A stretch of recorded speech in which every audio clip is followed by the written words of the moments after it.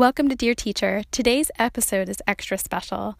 I'm going to interview Mr. Phil Hayes, a retired social studies teacher from Conrad Weiser High School in Pennsylvania. He had a 35-year career, and today he's going to tell us how he imparted his love of travel to students.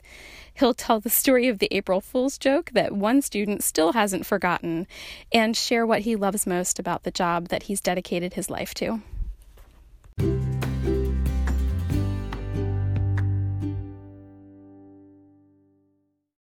Well, I can't wait to ask you all about teaching. You are, by the way, one of my top two favorite teachers from my junior high and high school experience. Well, I don't know if you know that. I appreciate that. What different grades have you taught? And was it always geography? No, I started out of college. Well, my first year was actually a long-term sub position, not at Weiser. And I taught government to seniors, which was quite an experience since I was 21 and they were 17 and 18. Oh, boy.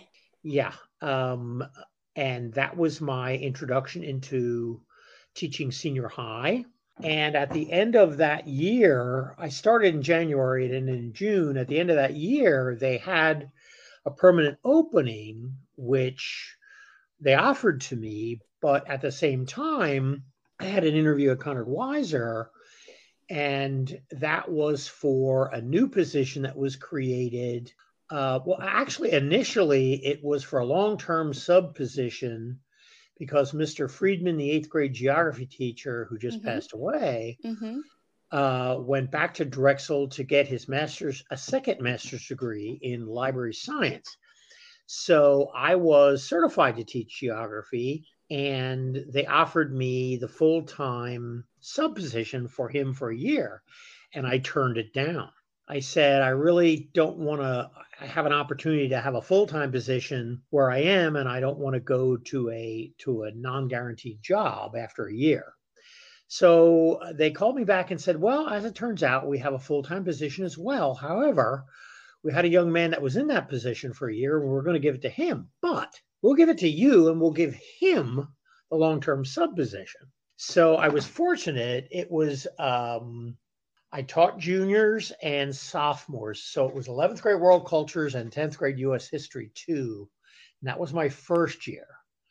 And then after that, it was whatever they needed me to teach. So every year, something new came up.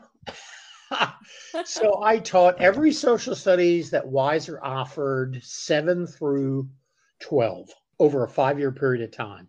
Wow. I taught U.S. History 1, U.S. History 2, government, what else? U.S. and PA history, 8th grade geography, 7th grade geography. And then after I was there 5 years, the 7th grade geography teacher retired.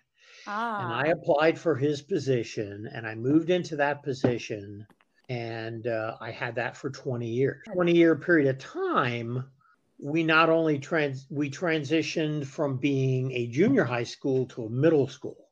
So even though I stayed in 7th grade, I had to learn a whole new different philosophy of teaching because middle school is very team oriented. So I became part of a team. Now we still had intensive scheduling. So it was 4 blocks, 3 blocks of teaching, 1 block of prep, each block 90 minutes. And I taught on a team with the science teacher and the English teacher. And we tried to develop cross-curricular studies, which we did, and I loved it. I mean, I loved it. And then on the end of my 31st year of teaching, they brought in an assistant superintendent that decided that the whole curriculum needed to be redone. Oh, boy. And they decided to combine history and geography together into one class. Oh.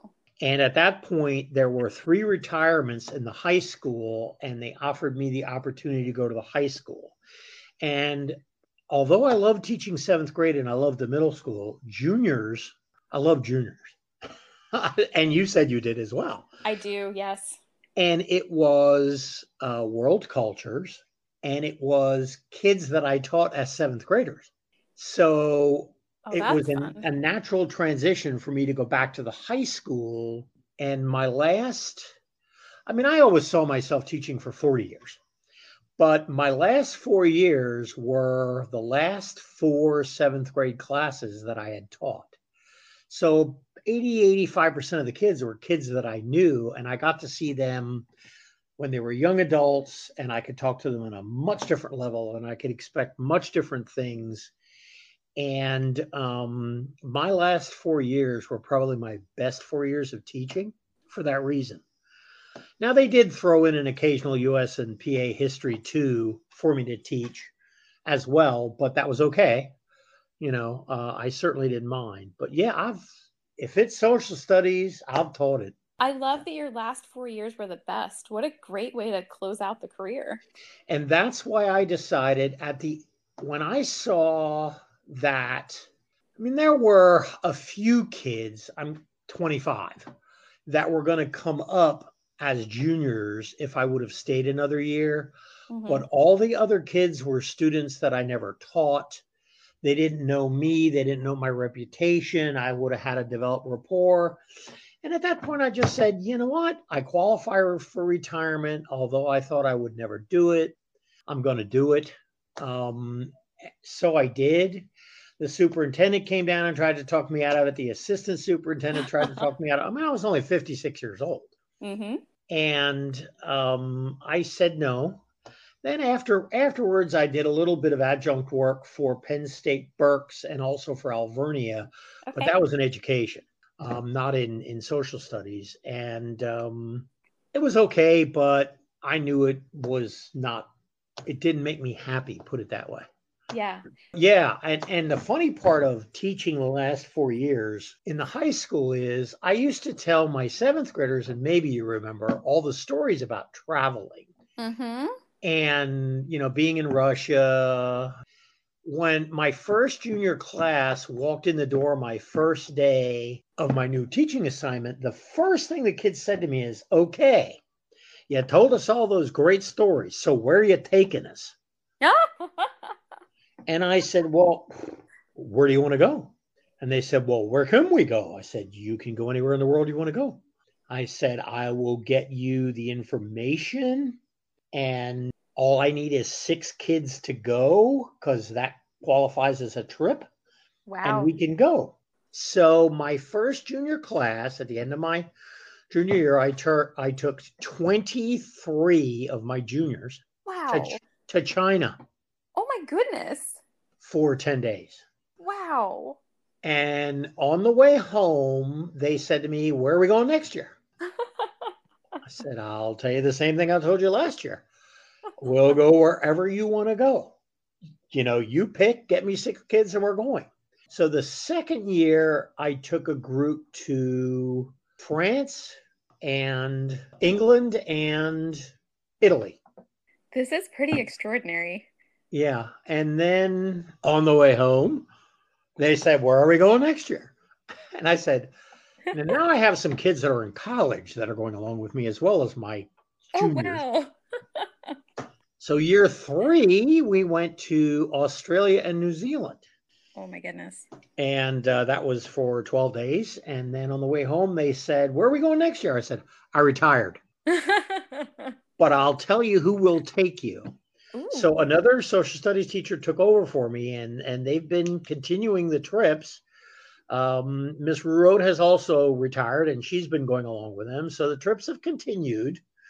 They offered for me to go along, and I said, you know what? I don't know the kids, and I can tell you they are exhausting trips because you're on the go 14 hours a day. Yeah. And I just said, nope, the young pups need to take it over. But yeah, so obviously I had a great last 4 years. I was That going all over sounds the world.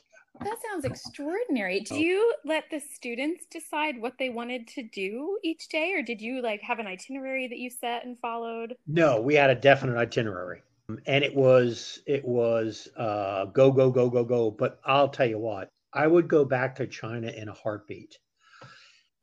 Except for the pollution. Mm. The people were so accommodating. It was ridiculous. And the food was amazing. I bet. The only place we went out to dinner one night and in Beijing, and as we were traveling on the bus, I saw the night market and I got very excited. I said to our guide, I said, "Is that the night market?" She said, "Yeah." I said, "Are we going there?" She said, "No, we don't take tourists there." I said, "No, no, no, no. I want to go there." She said, "Well," she said, "we're going to a restaurant right around the corner." She said, "I can have the bus driver pick us up.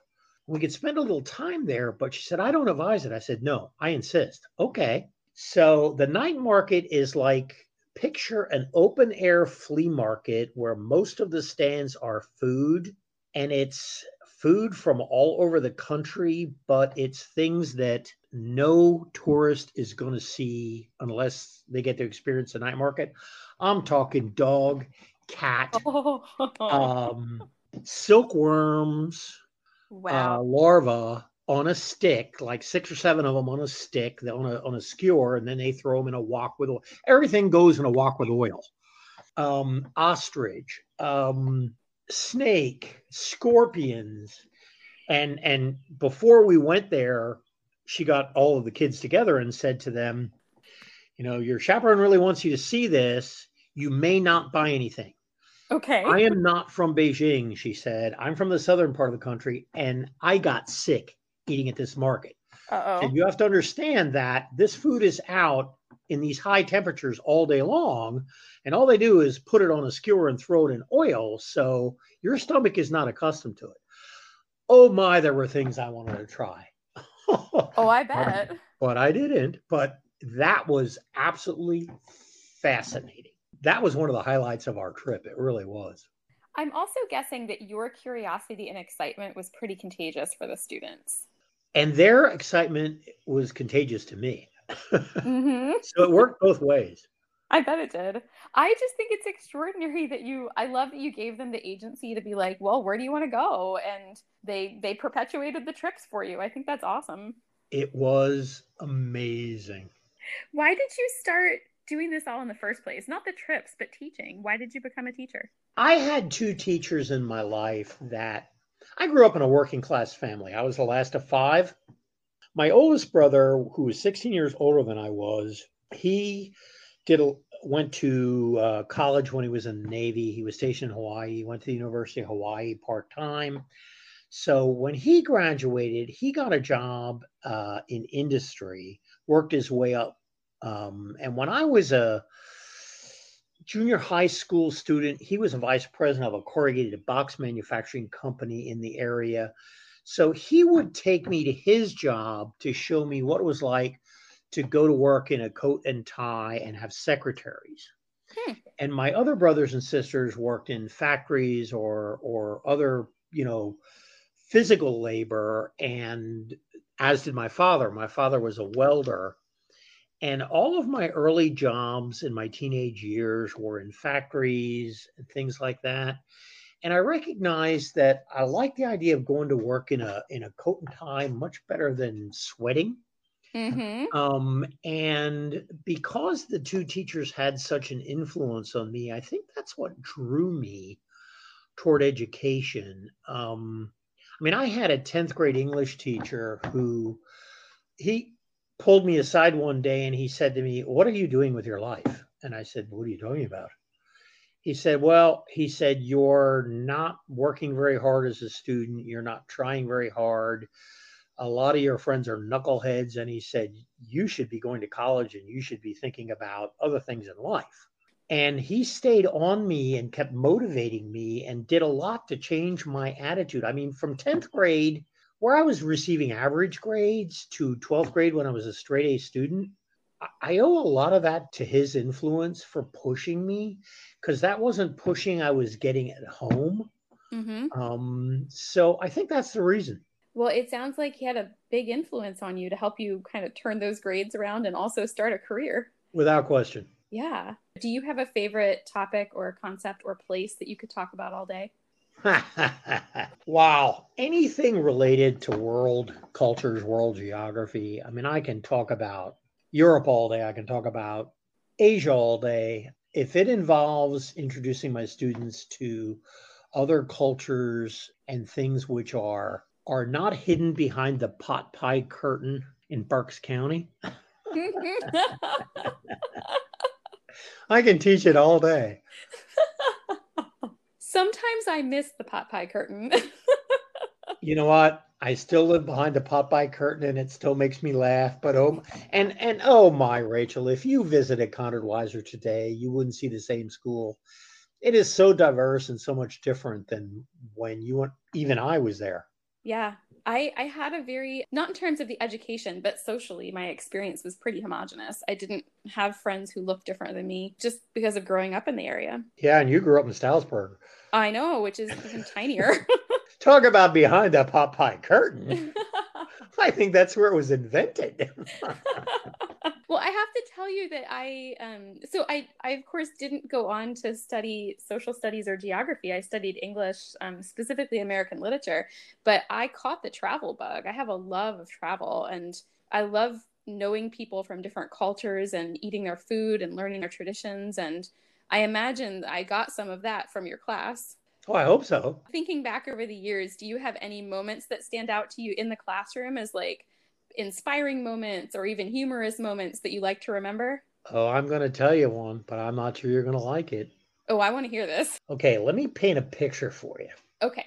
I had two young daughters, and obviously I wanted them to grow up to be my ideal daughters. Good students, intrinsically motivated, all those kinds of wonderful things. I had a student who was intrinsically motivated, who was my ideal daughter, even though she wasn't mine. Okay. And I honestly wish that my daughters would grow up like her. She had a fault. Her fault was she was so intrinsically motivated, she didn't know how to relax. Uh-oh. So one day I decided I needed to teach her how to relax. So I made up a reason to assign this poor seventh grader my ideal student detention. I knew this was coming. And I left her sweated. I felt horrible doing it, but I left her sweated for about an hour. And I went to the office, got her schedule, went to her math class, knocked on the door when I saw that they were working on something independently, and asked the teacher if I could speak to her. And I said to her, Rachel, April Fool. So yes, believe it or not, that was my way of trying to get you to kick back a little bit. And you know what? Well, you never let me forget that. I think I scarred you for life. You didn't scar me for life, but it is seriously probably my most memorable moment from high school. And I, with great delight, told all of my 115 high school students that story on the last day of school this year. I told them stories from my high school experiences throughout the year just for fun. And I saved that one for the last day. I had them take a poll. I said, all right, how many of you think I ever got detention when I was in high school? And then I said, all right, what reason do you think I got detention? And then I told them the story of this grand April Fool's prank that my geography teacher played on me. And I love it. I mean, I will tell you that in that moment, I was pretty sad because I was like, oh my gosh, Mr. Hayes just gave me detention. I don't think it's one of my favorite stories. I don't think I have ever inflicted that much physical pain on a young person without ever touching them. Honestly, you want to talk? I mean, I probably felt worse about it than you did. Well, I'll tell you, I love that you did it. I am a perfectionist, and I have, at various points in life, that being one of them, had people in a variety of ways help me realize that perfectionism is not all it's cracked up to be, and you gotta just relax and laugh about things. And I love pranks. I love it when someone can pull off a genuinely good prank, and you are one of the few people that got me really good. Well, you know, I have this philosophy and I've always had it. If you can't reach them, you can't teach them. That's right. Yes. And you know, when you have a bad student who Hmm. acts out, there's a different way of reaching them. But when you have the ideal student, man, you got to do a lot of soul searching to figure out how to get that one. Well, you made an impression on me, and it was a positive Well, I'm one glad to hear because I that. still think of you as one of my favorites.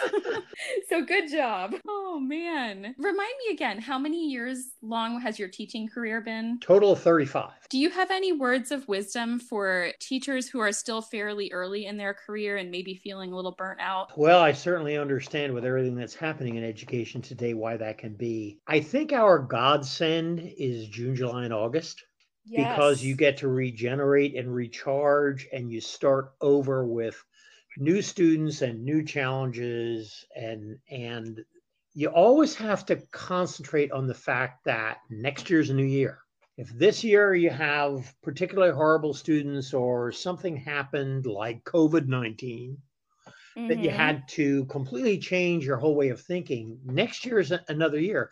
And that's one of the beauties of teaching. No 2 years are alike, no 2 days are alike. You know, there are people who go to a job where every day is like the day before. And in education, we have the luxury that every day is different and every year is different and every student is different. And that's the Mm-hmm. beauty of education. So I think my advice is you need to concentrate on the positives, not the negatives. That's good advice. By the way, I thought I should let you know that it might be ironic at this point that I spent much of this year trying to convince my 11th grade honors students that they didn't need to be perfect and they needed to lighten up about their grades. So maybe that's more of a sign that I did internalize the lesson. Well, I'm glad. It's always nice to hear that. You know, that's the other problem with education. We never know if what we do works. Every now and I then we'll know. get some student who 5 years, 10 years, 15 years later will come back and say, "Oh, by the way," it's like, okay, that's why I did that. You know, Hmm. that's unfortunately in education, you don't get a whole lot of immediate gratification. It's true. But when you do find out that there's an impact, it's pretty extraordinary. Yes, it is. Is there anything I didn't ask you about that you want to talk about? Yeah, there is one Okay, thing. You asked me about a moment in my classroom that is outstanding. And I do have a story I want to share with you. When great. I went back to my junior class, I was teaching Middle Eastern cultures to my juniors. And one particular day, we started talking about arranged marriages. And, you know, I was trying to, how do you explain to a bunch of American high school 16, 17-year olds why anyone would let their parents arrange a marriage? And I'm struggling. And about halfway through the class, a young girl that I had who was Pakistani by nationality, but was raised in the United States from the time she was 2. She raised her hand and she said, "Mr. Hayes, may I help you?" And I looked at her and I said, "Sure. What do you want to do?" She said, "Well," she said, "you're talking about me. And I thought maybe if I shared that with the class, they'd understand more." And I said to her, "Okay, you've got the floor. Come on up here." So she came up front, sat in my chair, and she said, "I have been in the United States for 2 years. I am Pakistani by origin. My entire family, except for my parents and my brothers and sisters, live in Pakistan and Bangladesh." She said, "I have an arranged marriage." She said, "I already know who I will marry." She said, "When I graduate from Conrad Weiser," she said, "I'm going to, my new husband is going to allow me to continue my education to become a teacher in the United States. And then I'm going to return to Pakistan or Bangladesh and I'm going to teach school." And my juniors were like awestruck. And finally, one of the girls raised her hand and said, "Have you ever met your husband?" She said, "Oh, yes, I know him." She said, "I will be his second wife." Well, Hmm. I thought they were going to all drop over dead. And she proceeded to say, you know, that this was something that her father had arranged, and she met him. She goes back to the old country in the summertime, and she always gets to see him a little bit. And her sister wife and their children, and she accepts that. Finally, someone said to her, "Why would you allow you're?" I mean, she played on the senior high basketball team. She was a point guard. She was good at it. She was an honor student. Everybody knew her and loved her. She was as American as apple pie on a day-to-day basis. And the girl said to her, why would you allow that? She looked at that class and she said, "Who better knows what's best for you than your father?" Hmm. And I will never forget that moment as long as I live, ever. Wow. And afterwards, I asked her to stay, and I thanked her for being willing to share. I said, "You do realize your classmates are going to look at you very differently from this point on?" She said, "I know." But she said, "I saw how much you were struggling and how much they were struggling trying to understand the concept." And she said, "Since I was the concept, I thought I could help." I said, "Oh, my." You help. I got to tell that story every year thereafter. Of course, I wouldn't tell them who the student was. Right. But yeah, that was one of the defining moments in my junior teaching career that I will never forget. Well, and it's a remarkably beautiful example of privileging a student's voice in the classroom, Exactly. letting them take over as the teacher for a bit and share their own personal experience. And so I love that you gave her voice a platform. Me too. Yeah. Wow.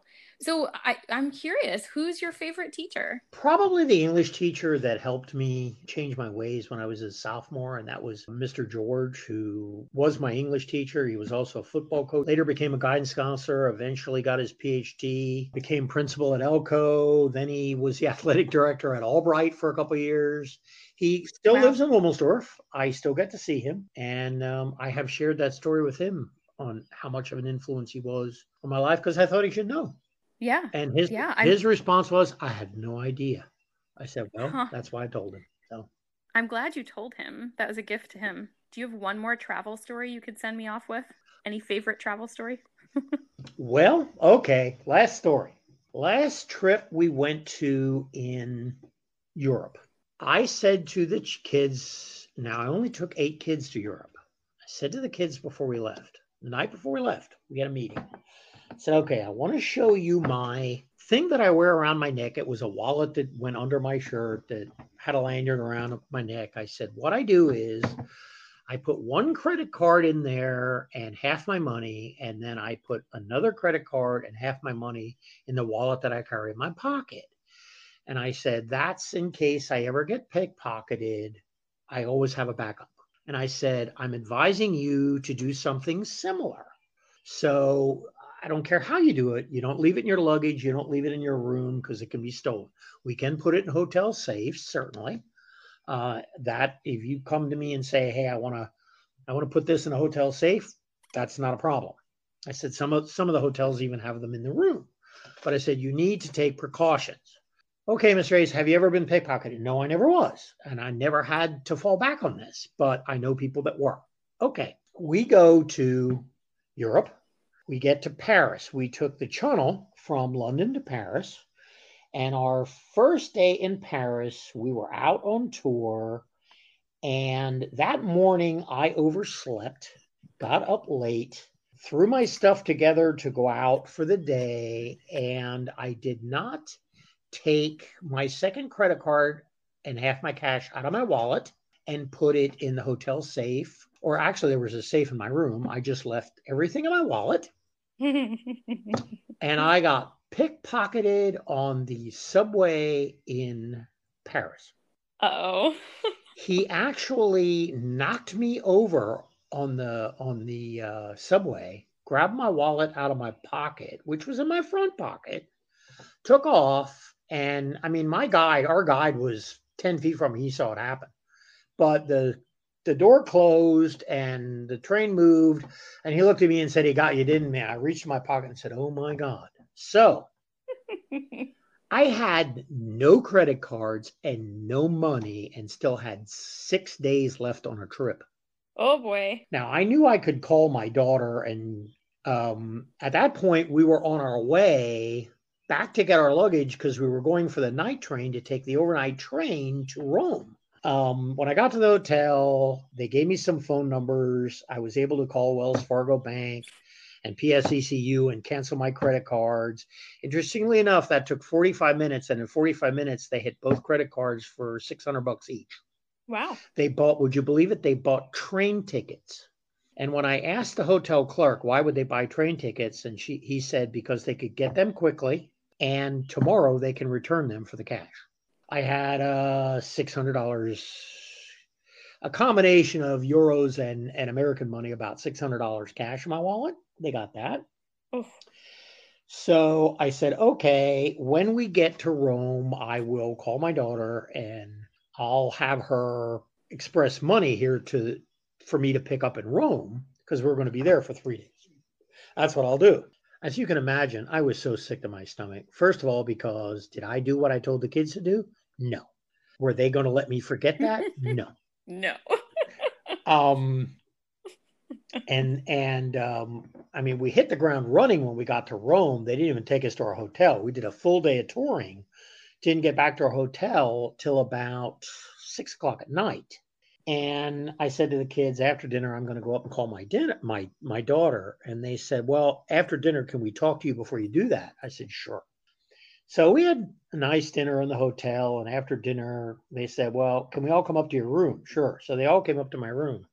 They collected money and gave me $500 and said, you don't need to call your daughter. We collected this. Our guide for the trip, who was actually from Russia, believe it or not, who I had to tip at the end of the trip and didn't have money to tip him because I didn't have my credit cards to withdraw money. He even donated money.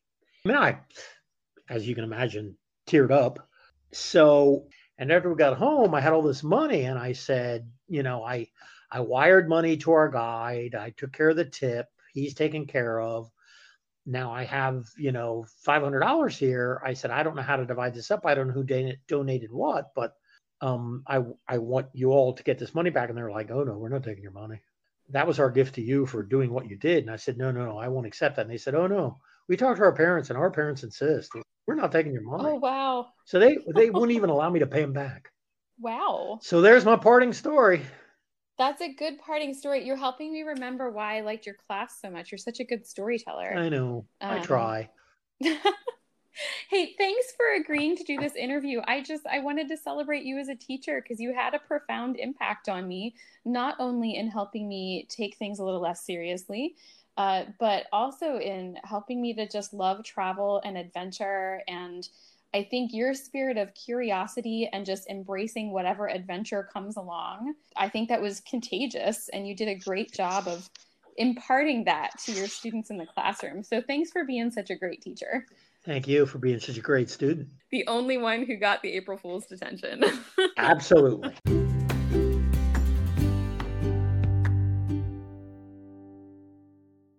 As always, thanks for listening today. And if you're a teacher, thank you for the hard work that you put in and the passion you have for the subject you teach and the students you care for. Everybody remember, I'm looking for Dear Teacher suggestions. If you know a Dear Teacher you'd like to see featured on the show, please contact me by leaving a voice message on Anchor or by emailing me at dearteacherpodcast@gmail.com. You can like and follow the podcast on Radio Public, Spotify, Apple Podcasts, and many more. See you next time.